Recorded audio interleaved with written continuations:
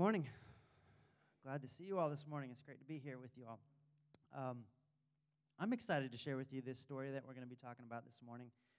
It's a story in Scripture that gets skipped over a lot. It's found right in the middle of Luke chapter 17. There's verses before it in the chapter, and there's verses after it in the chapter. Prior to it, in Luke chapter 17, we find a somewhat familiar scripture you may have heard. Faith of a mustard seed. You ever heard that before? So a little bit before what we're going to be talking about this morning, there's verses where Jesus is talking about if you just have a little bit of faith the size of a mustard seed, you can move a mountain. That one, you've probably, if you've been around church very long, you may have heard a sermon on that before. And then directly after what we're going to be talking about, there's some verses where Jesus is talking about what the kingdom of heaven is like. And it's kind of here and now already, and yet it's still coming. And it's on the move, and it's exciting, and it's kind of in and out our everyday lives. And that's probably another one you may have heard somebody talk about before, but nestled in between those two is a story about when Jesus was walking from one city to another to do this teaching and sharing. And so I'm going to read it to you this morning, and we're going to pay attention to some of the details we find in it. And it's short. It's only 8 verses, so I'm going to read through it all once, and then we're going to kind of go through and pull out some of the details we find in there. A lot of times when there are details that seem like kind of, why is that in there in Scripture? They usually have some really important things to say to us when we really dig in deep. So if we can put the Scripture up there, Luke 17, starting with verse 11 this morning. I'm going to read through it one time all the way through. As Jesus continued on towards Jerusalem, he reached the border between Galilee and Samaria. As he entered a village there, 10 men with leprosy stood at a distance, crying out, "Jesus, Master, have mercy on us." He looked at them and said, "Go show yourselves to the priests." And as they went, they were cleansed of their leprosy. One of them, when he saw that he was healed, came back to Jesus, shouting, "Praise God." He fell to the ground at Jesus' feet, thanking him for what he had done. This man was a Samaritan. Jesus asked, "Didn't I heal 10 men? Where are the other 9? Has no one returned to give glory to God except this foreigner?" And Jesus said to the man, "Stand up and go. Your faith has healed you." All right, so let's go back to the very beginning of it. Let's put the scripture back up, and we're going to kind of go through it a little bit slower this time and talk about some of the details we find in there. Right off the bat, they mentioned that these men had leprosy, right? So pretty much any kind of skin disease, if you get a rash of some kind, like when they say leprosy back then, a lot of times it could have been any kind of skin disease. But they had a tradition, a long-standing tradition that if you had some kind of disease, it could be something really bad, or it could just be, a rash that goes away in a few days. But they didn't exactly have the capability to tell the difference back then. So it was commonplace at the time. If you were somebody who had a skin disease, leprosy, you had a stigma. You had to keep your distance. There were rules in place. So right off the bat, these men that called out to Jesus, everybody would have known kind of who they were. They weren't allowed to come near everybody else. There was this thought, it was kind of understood that they had probably done something to bring this on themselves, so there was a bit of like you're one of those people. Stay over there. I don't know what you did to bring this on yourself, but you're not allowed to come near us. They were cast off from society, and so naturally they kind of formed these little communities kind of off to the side because they were only allowed to be around each other. And they had to stay there until, if by a miracle, their skin was healed. Other than that, they had to, it was potentially a lifelong thing, like they were cast off from society. I was trying to think, we still have leprosy today, but it's not the same as what I'm describing here. Medicine has come a long way in a couple thousand years, but I was trying to think as I was reading through this earlier this week, what could we compare that to that would resonate with us? And I was thinking about a group of people that are kind of cast off from society. There's a bit of a stigma. Most people tend to look at them and go, what did you do to get yourself there?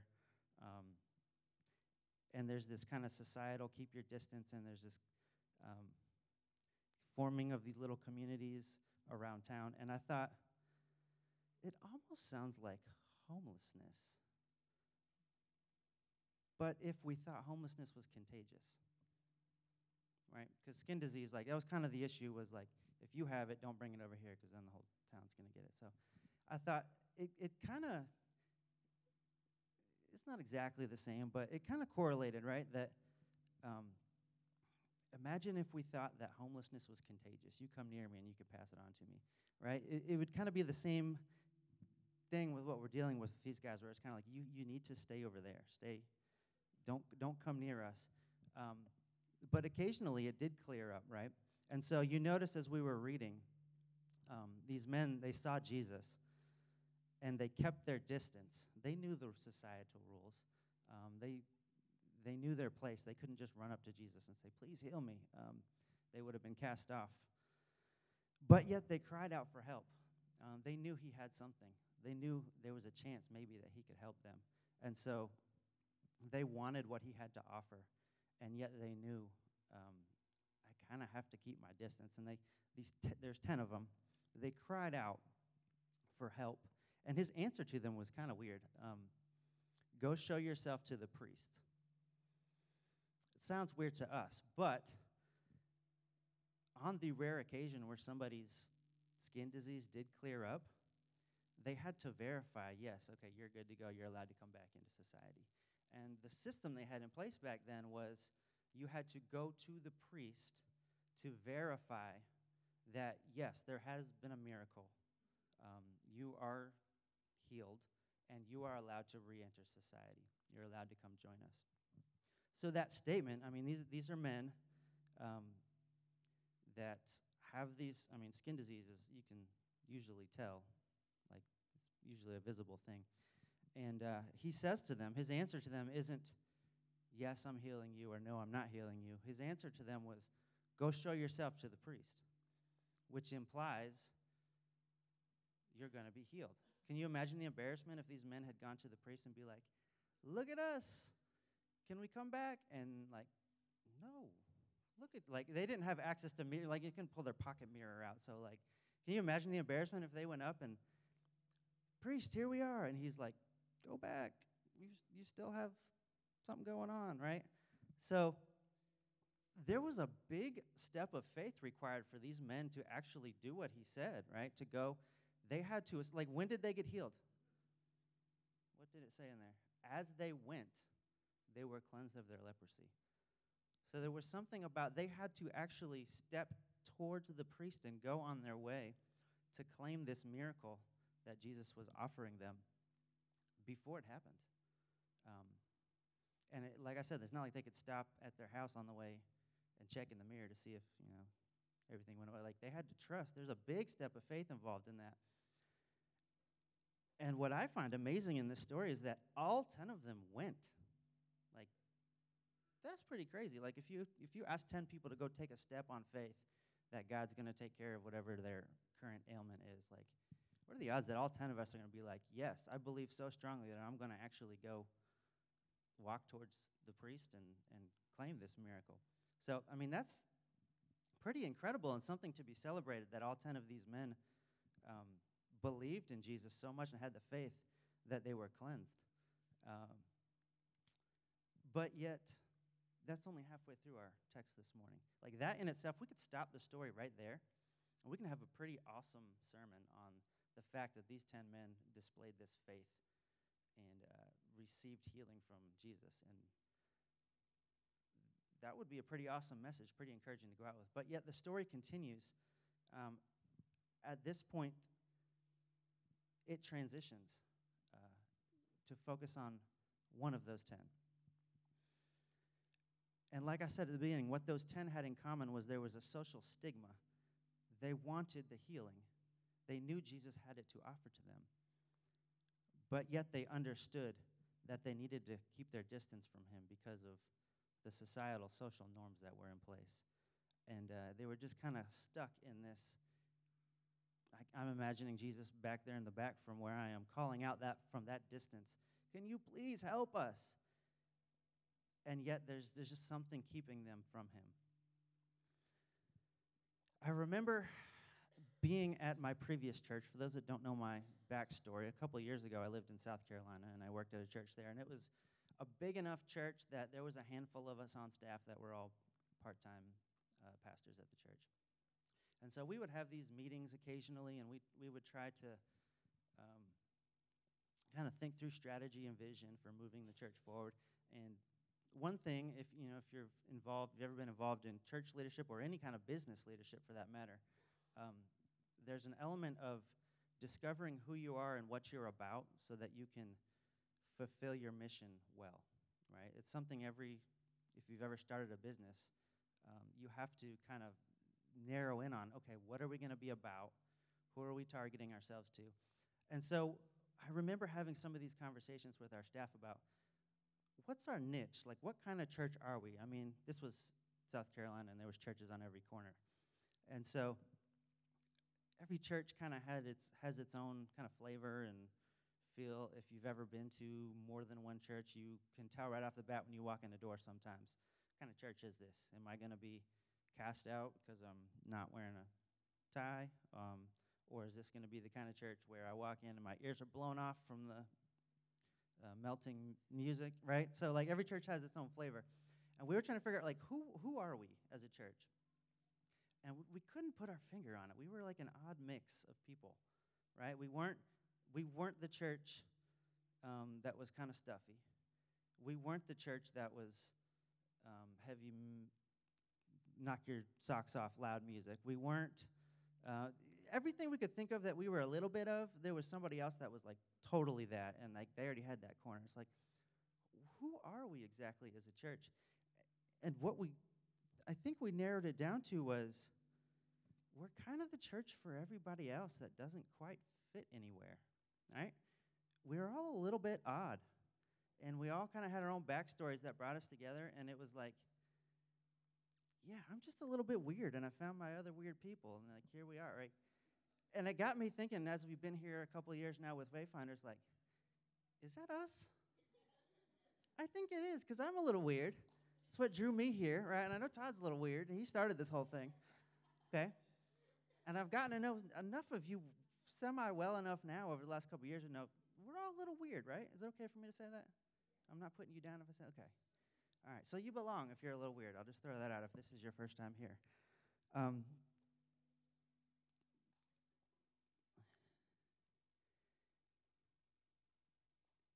I was in a room with some of our leaders a few weeks ago, some of the people that are leading some ministries around here and also in our San Marcos church. And we were sharing our stories of kind of what drew us to be a part of this movement, this Wayfinders thing. And it was interesting. Everybody's story had an element of, the best word we could come up with was holy discontentment, right?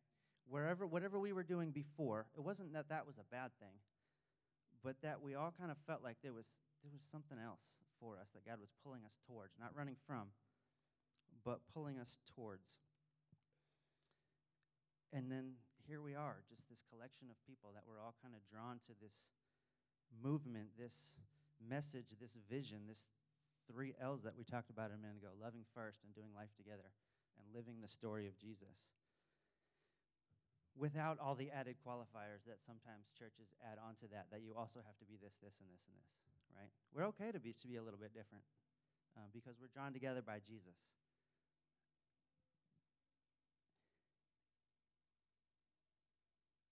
And as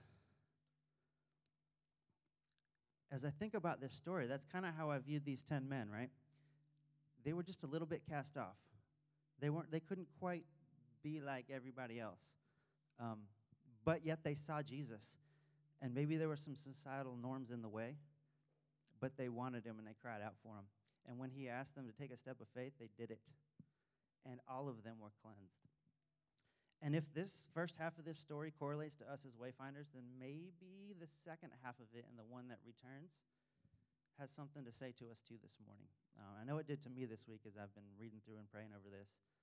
It spoke to me. And so I think maybe it has something to do with each of us here this morning, too. So if all 10 of them believed and took that step of faith and were healed, that's something to greatly be celebrated. And I would say, I hope you would agree with me this morning that the presence of Wayfinders existing in Kyle, Texas over the last couple of years, I mean, we've really, not even 2 years since we've been doing this, but it's been getting close to 3 years since the Barkers first moved down here and started trying to stir up a movement of this is who we're going to be. So I'm gonna refer to 3 years, and that really refers back to the year of before we really launched as a church. In my opinion, the presence of Wayfinders has been a huge blessing to the city of Kyle. Now, I wasn't in Kyle before this. I came here for this. I moved here for this. But those of you that have been here, I hope you would agree with me. We've made an imprint on this city. I really believe we have. Whether it's a huge part of somebody's life or just a little thing here and there where we handed them a watermelon or something and they go, oh, somebody gave me something for free. Novel idea. Or maybe we met somebody at an event we put on, or somebody got some of the socks and underwear that we collected, or maybe the recipients of some of the love blitzes we've done over the years, maybe a little even higher level of blessing received, right? But over the time that we've existed and we've been here, I think we have done a lot to bless the city. Not we, I say we, but it's God working through us. All we've done is shown up and been available. God's done a lot through our little gathering here to bless those around here. And I'm not saying that to toot our horn, but to say, when 10 people are celebrated, are healed, that's something to celebrate, right? And I think I can think of all the ways that we have tried to just spray love out there across the city and blessed a lot of people. I kind of equate that to this, all 10 of these men were healed and responded to Jesus. But then the story turns to the one that returned. And this gets really interesting here because when Scripture puts a detail in there, a lot of times it's there for a reason. Like if you're ever reading a story in the Scripture and it's like, why is that little odd detail put in there? Look into it because there's probably a context that really gives some depth to the story. And when Scripture adds a second, repeats that detail, that's like an alarm going off. Like, why is this so important? We only have this much text, and they repeated this minuscule detail twice. Did you notice when we were talking about the one that returned? He gave 2 descriptors of who he was. One, they called him a Samaritan. And if you're not familiar with the background there, that's kind of like a put-down. Kind of like another social stigma, really. They were kind of like you're not quite fully Jewish. You're not really one of us. There was a lot of issue there. They referred to him as a Samaritan. And then what did Jesus call him right after that? A foreigner, right? So twice they referenced the fact that this guy was just a little bit different than the rest. So he kind of had a double stigma going on, right? Because they all had a stigma with their leprosy issue. But this guy kind of had a double stigma going on. I wonder sometimes if those 9, as grateful as they were for their healing, kind of in the back of their mind had but if I can just get rid of this skin disease, I can get back to being normal because I'm Jewish and I can go about my normal Jewish ways. But then this one guy, he had even a deeper sense of something's not quite right in me because even upon being healed, he's still a Samaritan. He's still a foreigner. Yet he's the one that came back to say thank you. And I think it's because you have a deeper sense of what's been done for you when you don't think you deserve it. Those other 9, they could maybe kind of talk themselves into, I just got this skin disease thing out of the way, and now I can go back to being who I'm supposed to be. You can almost talk yourself into deserving God's grace. But this guy had a deeper sense of what was done for him, and he was deeply grateful. And if you believe you don't deserve to be saved and God saves you anyway, there's a deep, deep level of gratefulness there. And I think this guy's an example of that for us. I'm going to use a term, and I'm going to put it in air quotes. I'm going to do the wrong thing and stereotype here, but church people, if I do air quotes, church people, what I mean by that is people who are just kind of used to, comfortable with kind of church culture, the way church operates. There can be a tendency sometimes for somebody to kind of consider themselves a pretty good person if I do the right things.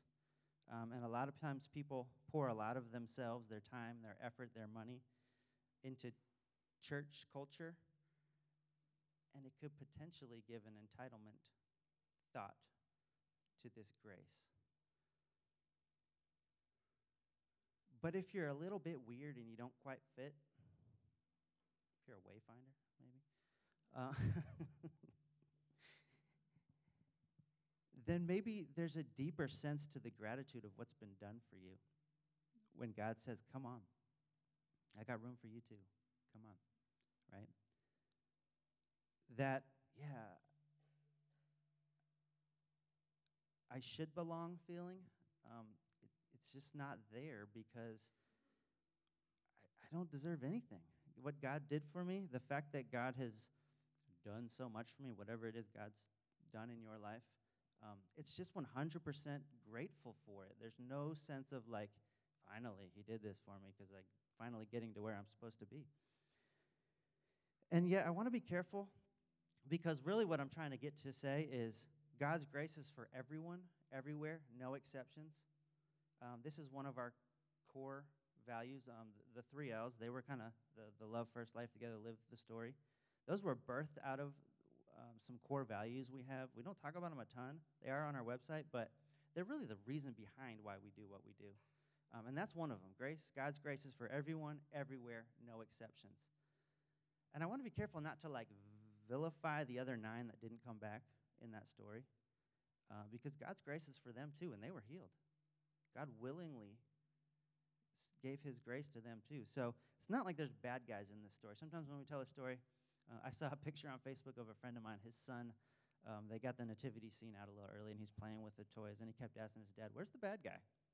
Like, where's the bad guy? You know how kids are. When you're playing, there's got to be a good guy and a bad guy, right? So we're all grown-up kids. So sometimes we have a tendency to think, like, there's got to be a bad guy in the story so there can be a good guy. There's not a bad guy in the story. 10 people were all healed based on faith. So it's not like a compare the gratefulness of this one that came back to those 9 ungrateful guys over there. No, this is a story about grace for everybody.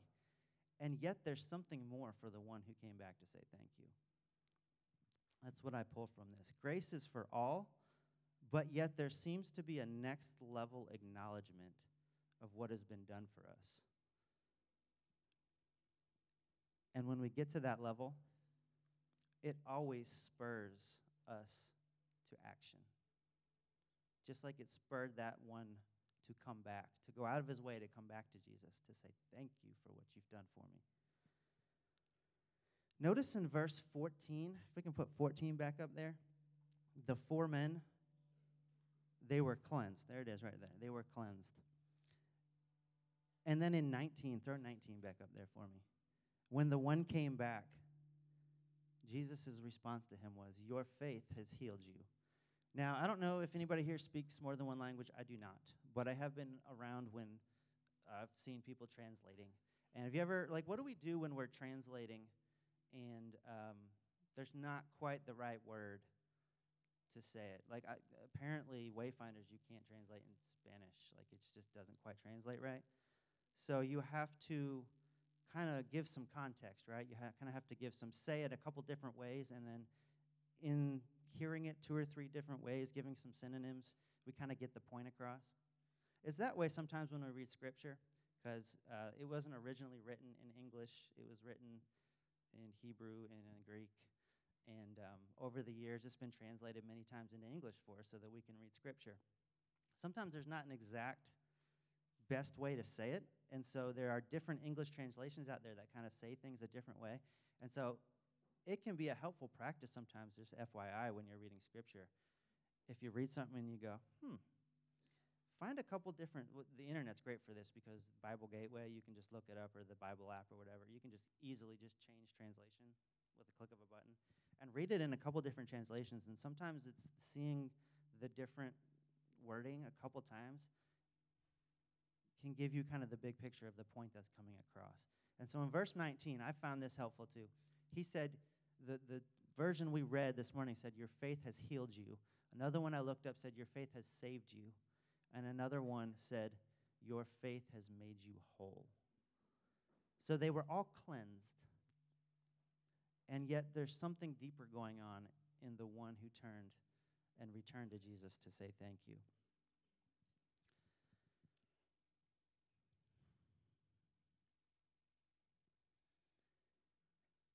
And so this idea of this deep gratefulness that leads us to action, it brings us back to our sermon series for the rest of this month, for this 3 weeks. We're calling it Thanks and Giving. I'm going to put that graphic back up there, the Thanks and Giving graphic. Yes, it's a play on words because we have a holiday this month called Thanksgiving. But it's more than that. We're looking at the correlation between thanks and giving. And true, deep, grateful thankfulness always leads us to action. And I think that's rare, like 1 in 10 rare. I think a lot of people are grateful, but I think this deep soul, I didn't deserve this, thank you, what can I try to do to repay? You ever get that gift and it's like, I can't do anything to repay this to you. Like, everything in me just wants to somehow return the favor. I could get off on a rabbit trail here about my favorite TV show and a character who hates giving gifts, because if anybody watches Big Bang Theory, you know where I'm going with that. But there's this, just like, I can't repay you in my gut feeling, but yet I want to do something to let you know how grateful I am for what you've done for me, right? There's this correlation between thanks and giving. I can't help but take a step of action back towards what I'm thankful for, that grace. And so, yes, I believe there is a depth of gratefulness for what God does for us individually that pulls us closer to him. But I think the real magic in this is there's something special about what happens when that happens in the midst of a community like what we have here, like what we've attempted to build here with Wayfinders. It seems to me like God has always worked that way over the years, like thousands of years, that they're changed people who have a deep sense of gratitude for how God, sometimes through the church, has blessed them, and in return, it spurs those people into action. Action that has a sense of ownership and a sense of commitment to God has blessed me through this, and the least I can do is return some of my efforts to him in hopes that it can bless somebody else the same way. And that creates a cycle that's really been going on for thousands of years, since the time of Jesus. Gratitude that leads to action that blesses somebody else, that gives them gratitude that leads to action that blesses somebody else. And for thousands of years, the church has grown that way, and it has blessed the world over and over and over and over again. And Wayfinders is mini blip on the radar over the last 2 years. But I'm talking big picture around the world. The church has exponentially blessed the world and grown through that simple formula. And it begins with gratitude, thankfulness. And so unlike my attempt at describing an entitlement that could be based on being a church people who give themselves to the church and can maybe feel a sense of entitlement of God's grace, like, yeah, I deserve it because I gave myself to it. Instead of that, a commitment of time and energy and funds and whatever else I can give to God's movement in this world that's based out of thankfulness for the grace that God's done for me doesn't turn into entitlement, but instead it turns into this unstoppable force of mission and purpose in the world that none of us can do on our own, But when we come together and do it, it just grows exponentially. Like, I can't think of a better way to put that. My job I've started this past year has me tutoring high school kids in math, and I've learned all about functions. And if that makes you squirm in your seat because you remember high school, sorry for bringing that memory back up. But functions are interesting because they can grow, like a linear function grows in a line. You add one, and then it's one bigger. And then you add another one, and it's one bigger. And it kind of grows one at a time. But exponential growth starts slow, and then it doubles, and it doubles, and it doubles, and it doubles, and before you know it, it explodes. And I think that's how God's kingdom works. And if we were to continue on in chapter 17, if you were to go home and read the rest of it this afternoon, I think you'd pick up on that Jesus was getting at that. I think that's why this story is nestled in between the mustard seed faith and the God's kingdom is like, because that's kind of how it works. It starts with a mustard seed. Just take a step of faith like those 10 men did, and just trust that Jesus is going to do what he says he's going to do. And then return with a grateful heart when he comes through. And when we do that and we repeat that cycle, the kingdom of God takes off in ways that we can't even try to replicate. It just does.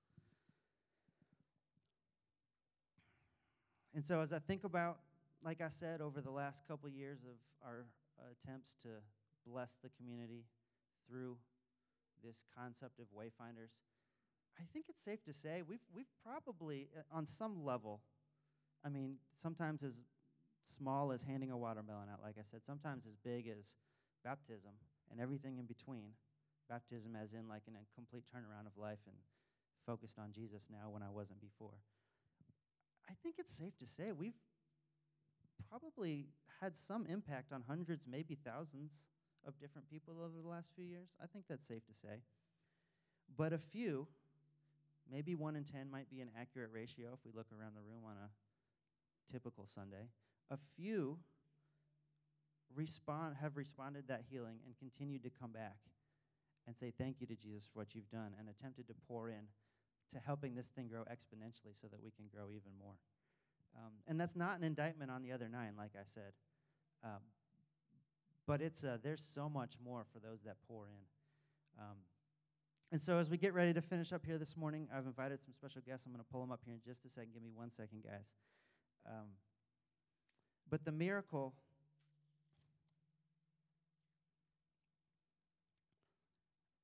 of what God does through us when we embrace him.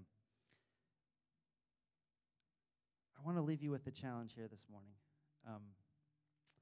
If you've been blessed by what God's done through Wayfinders at all, on any level, kind of like those 10 men were blessed by their encounter with Jesus, my question for you is, what does your next step of turning back to Jesus and saying thank you look like? I don't have an answer for this because it's very personal for everybody. I don't know what it means for you. I know what it means for me. I've been wrestling with it all week. But maybe if you've been like watching us online and following on the social medias and watching online, maybe it looks like showing up in person and taking a risk and coming here.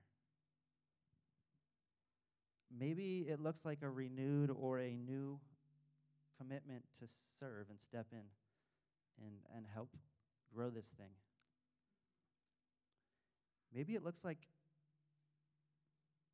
a financial gift or a new habit of helping fund the mission of what God's doing in this city.